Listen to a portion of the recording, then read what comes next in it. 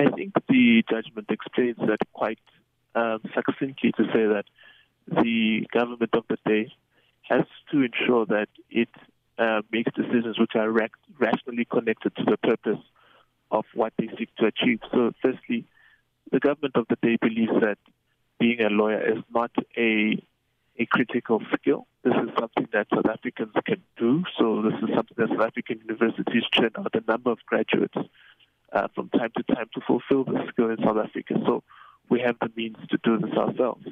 And then secondly, it is in line with Section 22 of the Constitution, which says that we have to regulate the trade and occupation of professions for citizens.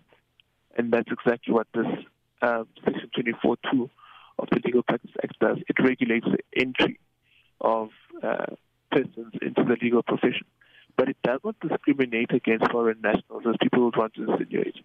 It makes it clear that for one to actually enter the legal profession, one has to be either a citizen or a permanent resident. So it then sets a criteria for how foreign nationals can then seek to access this profession. They would have to be a permanent resident, and that's because it also plays out with what our Home Affairs policy is on how we would want to ensure that foreign nationals find expression in our country. They can find expression through a study visa or a work permit or permanent residency. So there's three categories for how foreign nationals would find expression in democratic South Africa.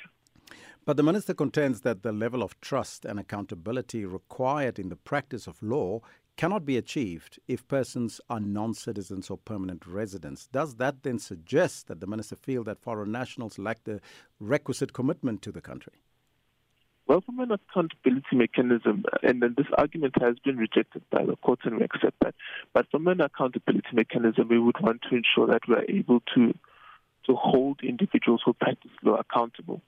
And our submission was that it would be a little bit more difficult when these individuals are not South African nationals at all. But nonetheless, we accept that that argument has been rejected by the court.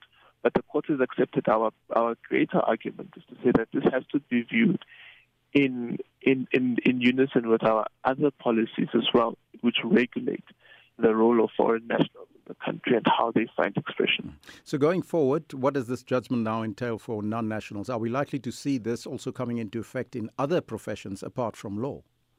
I can't speak for other professions, but what we do know is that the Home Affairs have set out a policy on what is considered a critical skill. But it does mean that foreign nationals can't at all assist the legal profession. They would be able to, in fact, one of the individuals in the judgment has since been granted permanent residency, as we understand, or was in the process of being granted permanent residency by Home Affairs. So they would then ultimately be able to find expression in the legal profession. But also, the judgment does highlight that this policy is not unique to South Africa. So we see India and Canada practicing a similar policy as well. So South Africa is in line with other jurisdictions around the world. But we also know that from our perspective, this does mean that it is very clear how individuals can obtain the right to practice as attorneys or as lawyers in South Africa. So there's no ambiguity anymore. For other professions, the critical services list or the critical skills list is the way to go, and that is what the applicable policy is.